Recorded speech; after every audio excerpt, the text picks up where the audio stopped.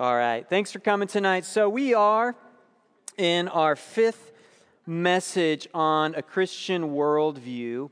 I have to start by apologizing to all the sixth graders.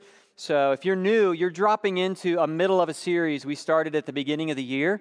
And I didn't really realize that till like this afternoon with our topic. It's a little heavy. I think you can track along, but just understand you're kind of dropping in mid-movie kind of into the plot line of the series we're doing on a Christian worldview. So I'll try to think about you and make sure I try to explain things to you, what we're talking about tonight. So a worldview is a basic lens, we've talked about this, by which you view the world. It's how you understand and interpret the world around you. Every worldview, every person has a worldview, and every worldview has to answer certain questions, like where did we come from? Why are we here? What is our purpose? How do we decide what is right and wrong, which is what we're going to talk about tonight. So far in our worldview series, what we've kind of been doing is building blocks, building a foundation. So we talked the first message about God being the creator, that we don't believe in naturalism or materialism. We believe the universe was created by God with a purpose. So we believe creation and the creator are distinct. We're not pantheists. We don't worship creation, but we worship the creator God. We talked about the second message being created in the image of God, that life is valuable because it's given by God, and it brings dignity to every human life. So we don't believe, like the Nazis did, that there is such a thing as a life unworthy of life, that we can end life because it's not worthy of life. Every life has dignity because of who God is as our creator. The third message, we talked about the problem, our sin and rebellion against God.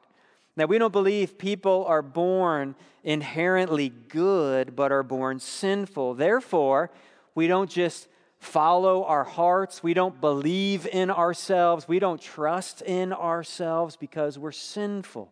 And so we need a Savior. We need someone to save us from our sins. And so last month, we talked about the cure Christianity offers that is not found anywhere else, that for our sake, He made Him to be sin who knew no sin, so that in Him we might become the righteousness of God, that by repentance, turning from our sins, placing our faith in Jesus Christ, we can be saved from our sins and become new creations in Jesus Christ. So that is the foundation of our worldview.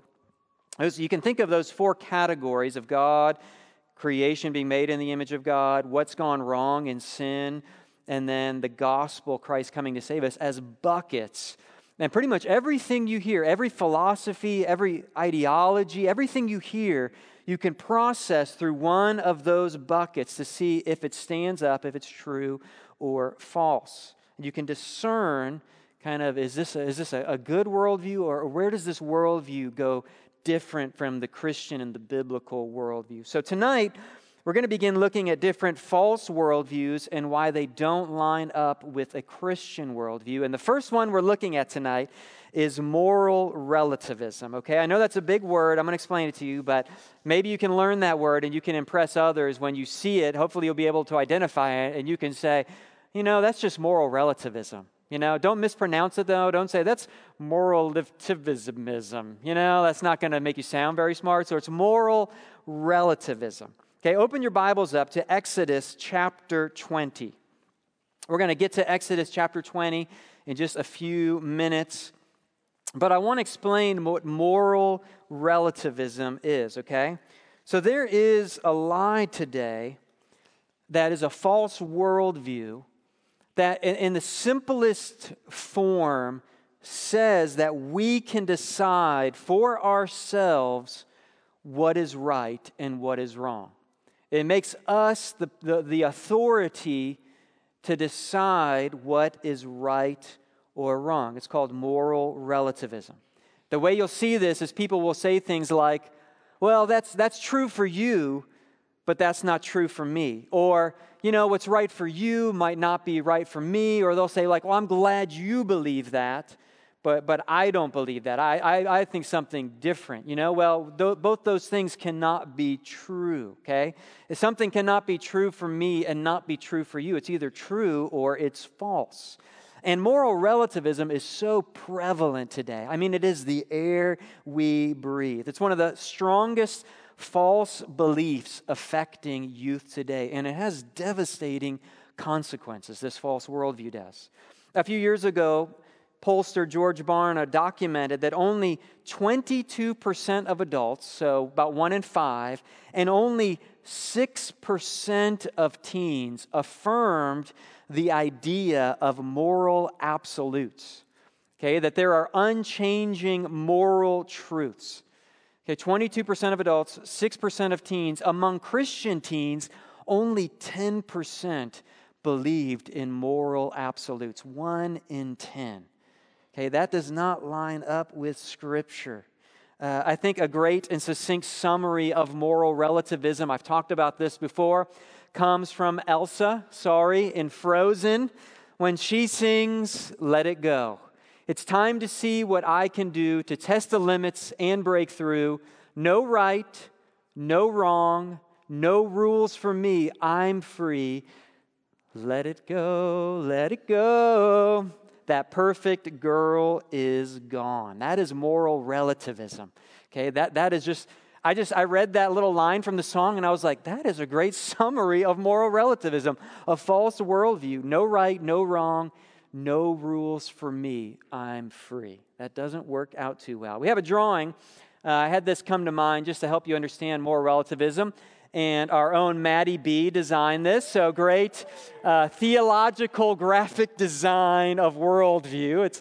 Maybe there's a niche there for you in the design category. So this is let me explain this to you. So historically, all the way to the left is truth was seen as reality that we were to discover and find. And it was believed, and I think it was right to believe, that every person, or as I think his name is Phil, right? Every person who's Phil here, every person lives, and our job is not to create truth. Our job is to discover the truth that we live into. Now, along the way, I'm going to talk about when that happened.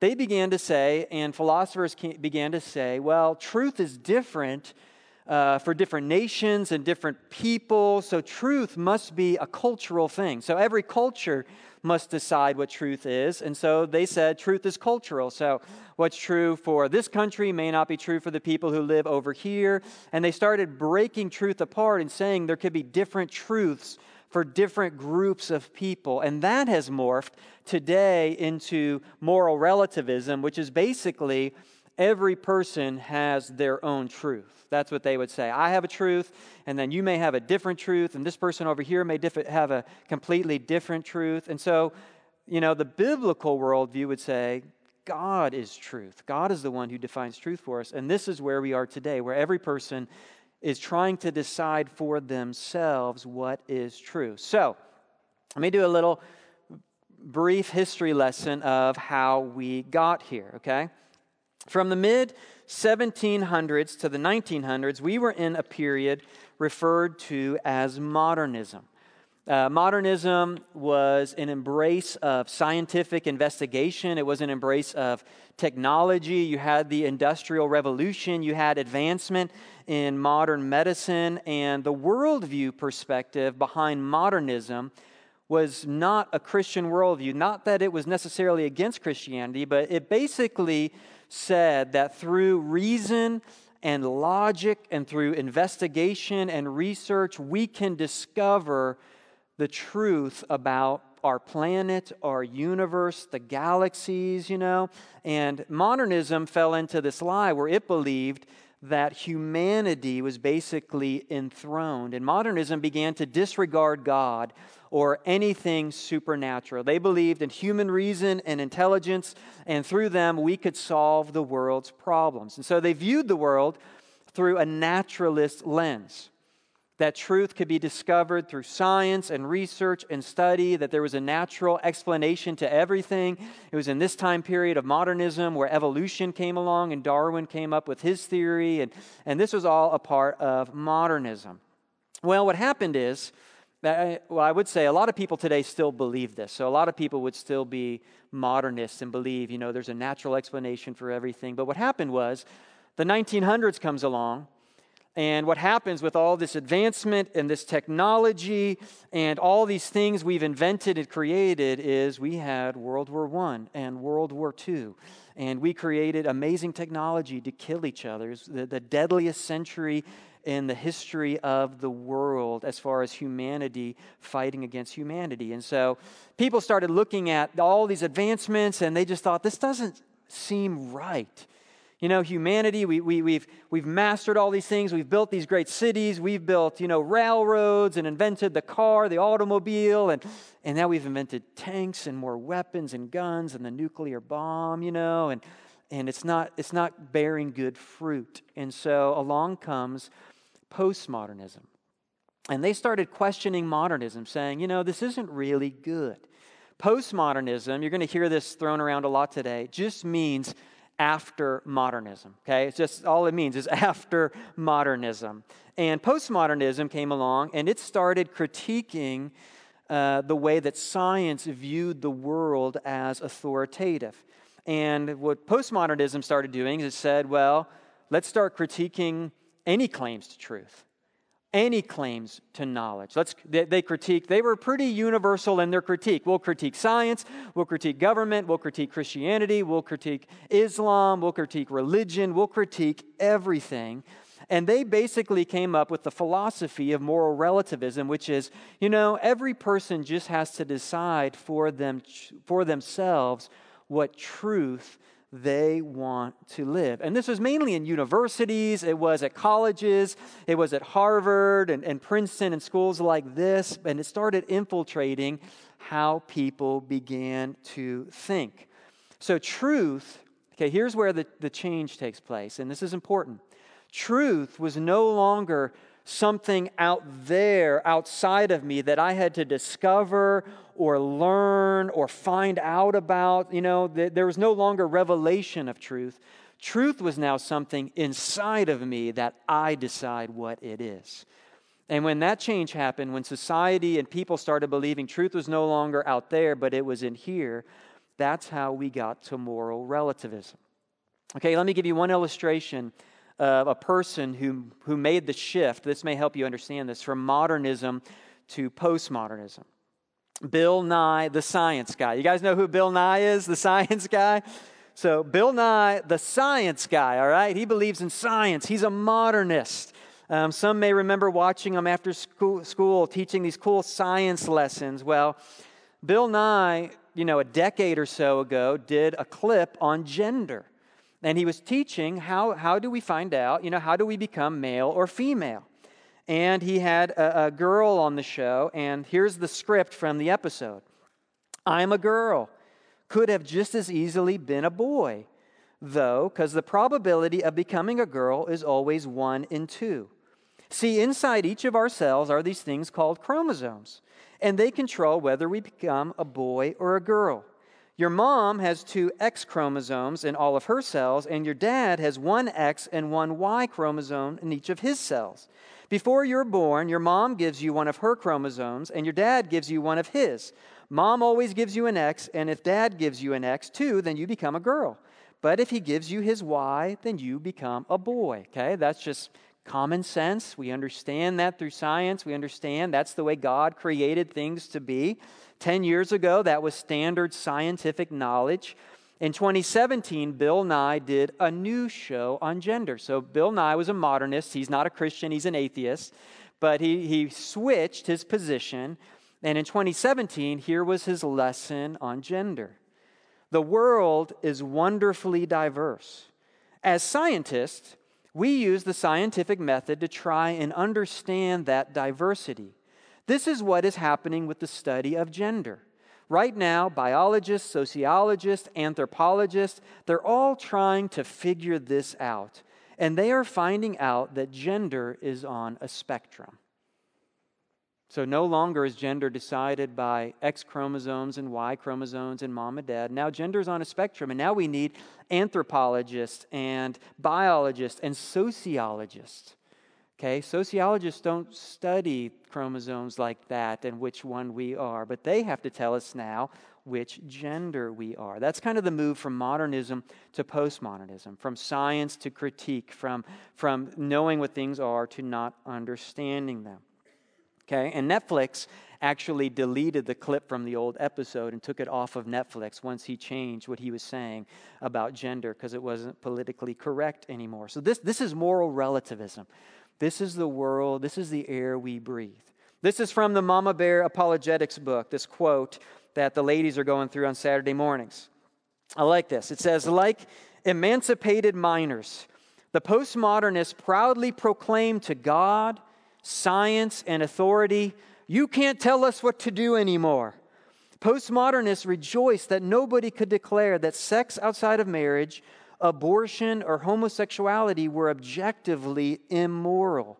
However, what they didn't realize was that they also now prevented society from saying that unprovoked murder, torture, or slavery were objectively wrong. If there is no objective, absolute right or wrong, then no one can criticize or condemn any moral choices, no matter how evil. You can't call it evil. That's where we are today. And it's interesting because society still has some norms in some way, which I'm thankful for, but this is kind of where we're heading, where there's no objective truth. If everyone gets to decide what's right or wrong for themselves, then you can't tell anybody else that they're wrong for what they believe or what they do. And that is actually the greatest wrong you can do today in moral relativism, is question someone else's morality, which puts us in a really hard place as Christians. And so what happens is, they talk about this in the Mama Bear Apologetics book, since everyone decides for themselves what truth is, we still have to structure our society in some way. So how do we decide what's right or wrong? And now, what decides what truth is our emotions. Emotions end up deciding who is right and who is wrong. And how do you express your emotions to make your truth be the one that's accepted by everybody? Well, you yell the loudest, and you scream, and you get furious, and you just keep yelling until people agree with your truth. That's kind of helps you understand what's happening in our world a little bit. The goal, and actually the goal of moral relativism, behind it, if you read the early authors of postmodernism and moral relativism, their goal was to end conflict. They kind of thought truth is dividing us, and these people say this is true, and these disagree, and so let's just get rid of truth, and you just decide for yourself what's true, and that will end all conflict. Well, it's not working out that way, because when we're led by our emotions, that can lead to a lot of conflict. You know, emotions are created by God to follow truth, not to lead truth. I love how they said this: emotions are great followers, but they are horrible leaders. And I totally agree with that. It made me think of Veruca Salt. Has anyone in here read Charlie and the Chocolate Factory by Roald Dahl? Okay, every hand should go up at that point. That Roald Dahl is by far my favorite children's author. We read all of his books, and Charlie and the Chocolate Factory has tons of lessons that are so beneficial. But you may remember in the book, or if you saw the movie, Veruca Salt, who is spoiled little girl, and she just, I want it now, Daddy, you know, and yes, darling, whatever you want, and Dad is just running around, and it's just, she's led by her emotions, and whatever she wants, she gets.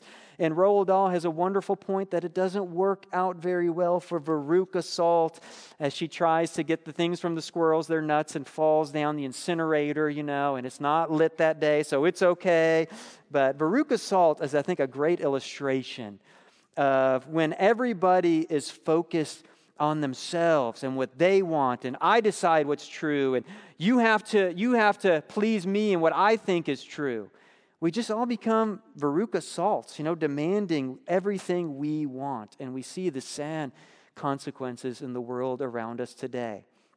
I think a vivid picture of this appears in Oscar Wilde's book, The Portrait of Dorian Gray. Dorian Gray in this book, it's kind of an older book, but it's really interesting. Dorian Gray is a wealthy man who has his portrait painted. And then he has his portrait take his place in whatever moral choices he makes. And so he doesn't bear the consequences for this. His painting does. And he begins to live in this moral depravity. And every time he does something, his painting begins to decay worse and worse and worse. And I found this online, but someone kind of painted the story into a painting where Dorian Gray, eventually in the book, he looks at his painting one day and it's become so grotesque and so marred. And you can just see the blood-stained hands and how nasty he is. And Dorian Gray was so upset in what his painting had become that he ended up slashing it and throwing away because he couldn't stand to look at it himself. That's kind of what happens when we throw off moral norms and we just decide for ourselves whatever we want to do. That's moral relativism. So that was, I know, a big kind of history lesson, but it hopefully helps you understand the world around you a little bit, okay? For us, we're talking about a Christian worldview. Okay, so we have to think, this is what's going on around us. What's true for you might be true for you, but not for me. And then people are deciding for themselves what they want to be, what gender, and people are creating their own identity and their sexuality. And they're saying, you have to agree with me or else you're a bigot and someone who hates others. So where do we as Christians, this is what I want to equip you guys in the series, what bucket do we go to? Okay, where do we start? Well, number one, we go to the God bucket. We go to the very first message we did. We go back to God. He's the creator, right?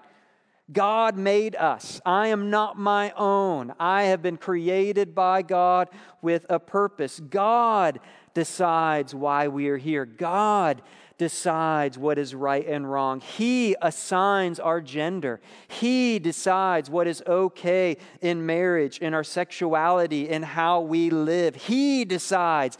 He tells us what's right and wrong. So when people begin saying what they think is right, and well, I think this is true for me, and I think this is right, we as Christians have to go to the God bucket and say, no, that's not how the world works. That's not how I see the world. I see the world as a place created by a loving and sovereign and good God. And He put us here, so I think we got to ask Him what's right and wrong. And we got to let Him tell us what's right or wrong. And that's where Exodus 20 comes in. But there's a lot of scriptures we can go to, and I know we're 20 minutes in and we're just now hitting the text, but that was all intentional. But with all of that, look at Exodus 20 with me, because we go to God's Word and He tells us, here's what's right and wrong. Here's the norms. Okay, we as Christians, we're not moral relativists. We don't think morals are relative to us or the circumstance. We believe in moral absolutes.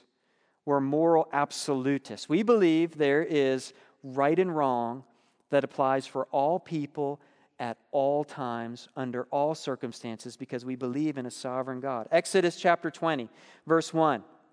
And God spoke all these words, saying, I am the Lord your God, who brought you out of the land of Egypt, out of the house of slavery.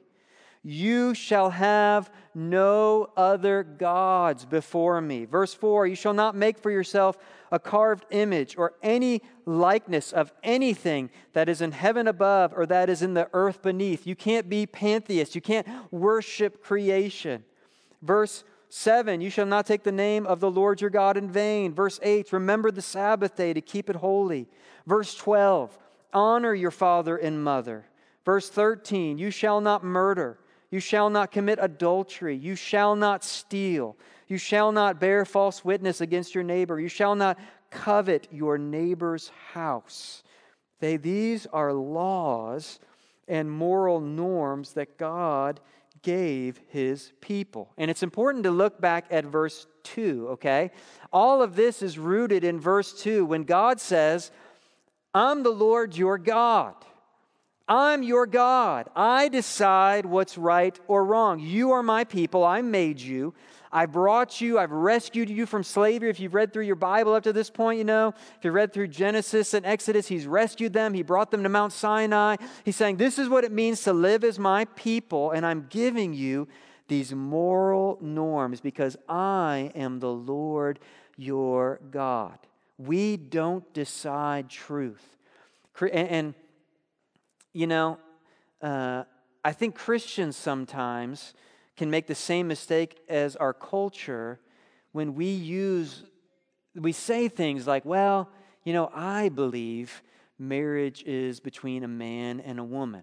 And I think sometimes our culture interprets that as like, oh, that's what you think is true, but that's not what I think is true. And I think as Christians, we have to grow in saying, and not just sharing what we think is right, because if you go back to that initial picture, as the culture interprets it, they're like, okay, that's your truth. You say that's what's true. I think this is true over here. That's fine. We can just agree to disagree. We have to come in and say, listen, God says that this is what the way it is to be. Marriage is between one man and one woman. That's what God says. God says homosexuality is sinful. Now, I'm not angry at you about that. I don't judge you. I love you. I care for you. I want you to enjoy the good God has for you. I understand homosexuality because I'm born a sinner.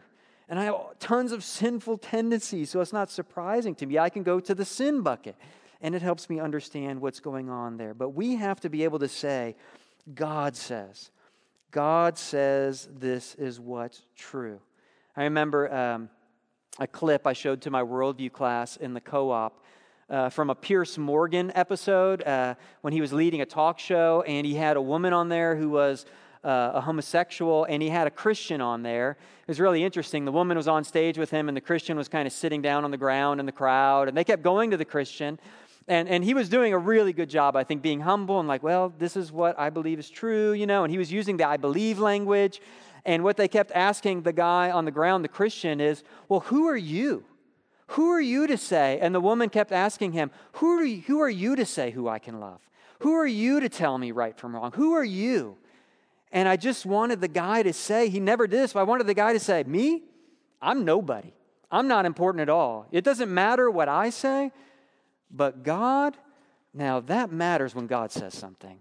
You can disregard me, you can write me off, you can kick me off your show. I'm a nobody. I'm really not important in the grand scheme of things. But God, well, you're going to stand before Him one day. And I think He had something to say about this. And I wish He had done that in that episode. We as Christians have to get better at coming back to moral truth and saying, God says this. And the first command in verse 3 in Exodus 20, you see, is you shall have no other gods before me. All the rest of the commands follow from this one command. So at the heart of this agreement, He says, I'm your Lord, I'm your God. Number one, you're not to worship anything above me. So I'm the Lord of your life. I am sovereign. I'm the king of your life. You come and you listen and you follow me as your leader. And then all the other commands follow from that command of following God. Jesus summarized the law like this. When the Pharisees said, what is the great commandment? In Matthew 22, He said, what's the great command? You shall love the Lord your God with all your heart and with all your soul and with all your mind. This is the great and first commandment, and a second is like it. You shall love your neighbor as yourself, which is basically the rest of those commands. You're not to covet, you're not to steal, you're not to lie, you're not to commit adultery, you're not to murder. Jesus said, if you get angry in your heart, that's like murdering your brother. We're not to get angry at each other. We're not to lust after one another because it's unloving to do those things. So the great ethic Jesus gives us is loving God. So we enjoy God, we love God, we want to follow God. It's a blessing for God to tell us this is what's right and wrong. God puts us in a family with parents who help us understand this is right and this is wrong. When you lie, that's wrong, like better to humble yourself and repent than be a liar. They give us moral norms, and that's God's goodness in our lives when He tells us how we are to live as His creation. God gave us the law because He is our King and it reflects His character. There's another thing that happens when we as Christians hear moral relativism in our society, in Frozen songs, on TV shows, when we talk to people, and you're going to run across people like this, and we talk to them, and we, instead of saying, well, I think or I believe, we say, well, I really go to God's word and I submit to what God says. And this is what God says about that. When we do that and we take people to God's law, the New Testament says that the law is like a schoolmaster that leads us to Christ. So it's really hard to share the gospel with people nowadays if they don't think they've done anything wrong. So if we lose the God bucket and we lose that we're created in the image of God bucket and we don't start there, then when we get to the sin bucket, in moral relativism, there is no such thing as sin. Because I'm the arbiter, I'm the decider of what's right and wrong, so the only way I can sin, which is what our culture is saying right now, is to go against what I feel. So if I feel this way, to go against what I feel is the only bad thing I can do since I decide what's right and wrong. And our culture believes that lie, and we have to come and say, well, no, God says this, and we've all fallen short of the glory of God. And so God's law, when we use it and we go to God's law, and we hold up moral absolutes as coming from our God and our Creator, it gives us an opportunity to tell people, hey, you've sinned against a holy God. I have too. I'm with you. I'm in the same boat as you are. I'm not better than you. I'm not superior to you. I'm a sinner, and I've come to God's law, and we can read the 10 Commandments ourselves, and we could have you raise your hands tonight. I've done this before. I used to do this on campus all the time, and everybody raises their hand every time because we all break God's law, and it leads us to our need for a Savior. And so if we can go to God's Word, and we can have a Christian worldview, and we got the God bucket, and we have the sin bucket, and God's law shows people that they have sinned against a holy God, then we can tell them the good news of, yes, but God sent His only Son because He loves you so much. What you're looking for, what you're searching for, I'm telling you, you're not going to find it anywhere else outside of God, your Creator. And He sent His own Son to die for your sins. And sadly, that message does not make any sense to our moral relativists because they don't think they're sinners. They don't think they're going to be judged by God. And so that's where Exodus 20, the law of God, comes in. This is what Voddie Baucham says. He says, we're going to end on this. He says, there has perhaps never been a better time to see and proclaim the supremacy of Christ, particularly in the area of truth. It is against the backdrop of this culture that calls evil good and good evil, where sin is celebrated and righteousness is mocked, that the Christ of truth shines most brightly. I totally agree. I think the darker our culture gets, the more away from truth our culture goes, man, it is an opportunity. And there's two things I want to encourage you in to close. Okay, number one, it's an opportunity to share the gospel with your friends. And you can't just say, Christ died for your sins. I wish that was, that is the gospel and that is true. But you have to back up a little bit and you have to go back to the God bucket and understanding who God is and He's our Creator and it helps explain everything in our universe. It all makes sense because of Him. You have a great opportunity to share the gospel of Jesus Christ with people who need it so desperately. And I had more stats in here I didn't get to, but man, the rates of anxiety, depression, suicide, they are going through the roof. I mean, psychiatrists, sociologists, they are just scratching their heads saying, what is going on here? And we as Christians say, I know exactly what's going on. Veruca Salt is on the loose everywhere, and it doesn't satisfy. And we can come and share the gospel with people and bring them hope and the good news. Number two, the second thing I want to say to the teens here especially is your godliness matters so much. I don't want that to sound legalistic. I don't want that to sound, like you have to perform to get yourself right with God, because we know that's not true. We're saved by grace. But God saves us to walk in the good works He prepared for us. And you can go to texts like Ephesians 4, where it talks about putting to death your sin and living in the good of the gospel. And what happens is, if you can resist worldliness, if you can resist conforming to the culture around you, which is so dark, when you look just like them and you act like them and you do all the same things, it doesn't show anything about the reality of what we believe about moral absolutes. So when we believe this and we go to God's word, we ourselves have to submit to it. And we have to say, I want my marriage to be a witness to the reality of what Jesus Christ has done. I want people to see a person who follows God and worships God, and He is the Lord my God, and I'm going to have no other gods before Him. And so my holiness, my godliness matters. And when I'm happy and I'm joyful and I'm enjoying the Lord, when I'm trusting Him through trials, when I'm living as a Christian, I believe it's going to give us a lot of opportunities in our culture, and people are going to say, what do you have? Something is different about you, because I'm hearing all this and I'm going down this path, and man, it is not making me happy. Why are you so happy? Well, I'll tell you, it's God. He's my creator. I worship Him. I love Him. He sent His Son to die for me. It gives us an opportunity to proclaim the gospel. So, moral relativism, bad, okay? Moral absolutes, good, rooted in God's word. And we have a few minutes left to talk about this. So we're running a little out of time because you guys got a little too violent with the game earlier, but I want to have a little discussion time.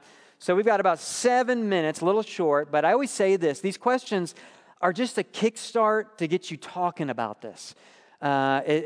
You hear this tonight, and I have to think about this stuff and go back over it. So really, I want you guys talking about it at dinner, talk about it at breakfast, talk about it on car drives. We're going to put the message on the website. You can listen to it again because I need to go back through it myself, But 3 questions to kind of kickstart your conversation tonight. So in your own words, how would you define moral relativism? What is it? Where have you seen it around you in movies, conversations, school, etc.? So what is it?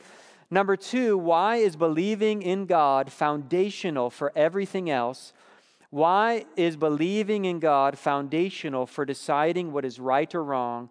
And then if you get to number 3, you might not, but look through Exodus 20. Are there any of the commandments you're confused about? How would you say you measure up to God's law? And how do you think Jesus measured up? So we have 7 minutes for a discussion as families. Just you can stay in your seats, and then I'm going to pray, and I have some directions for us for the game afterwards. So get talking, and I'll pray in a few moments.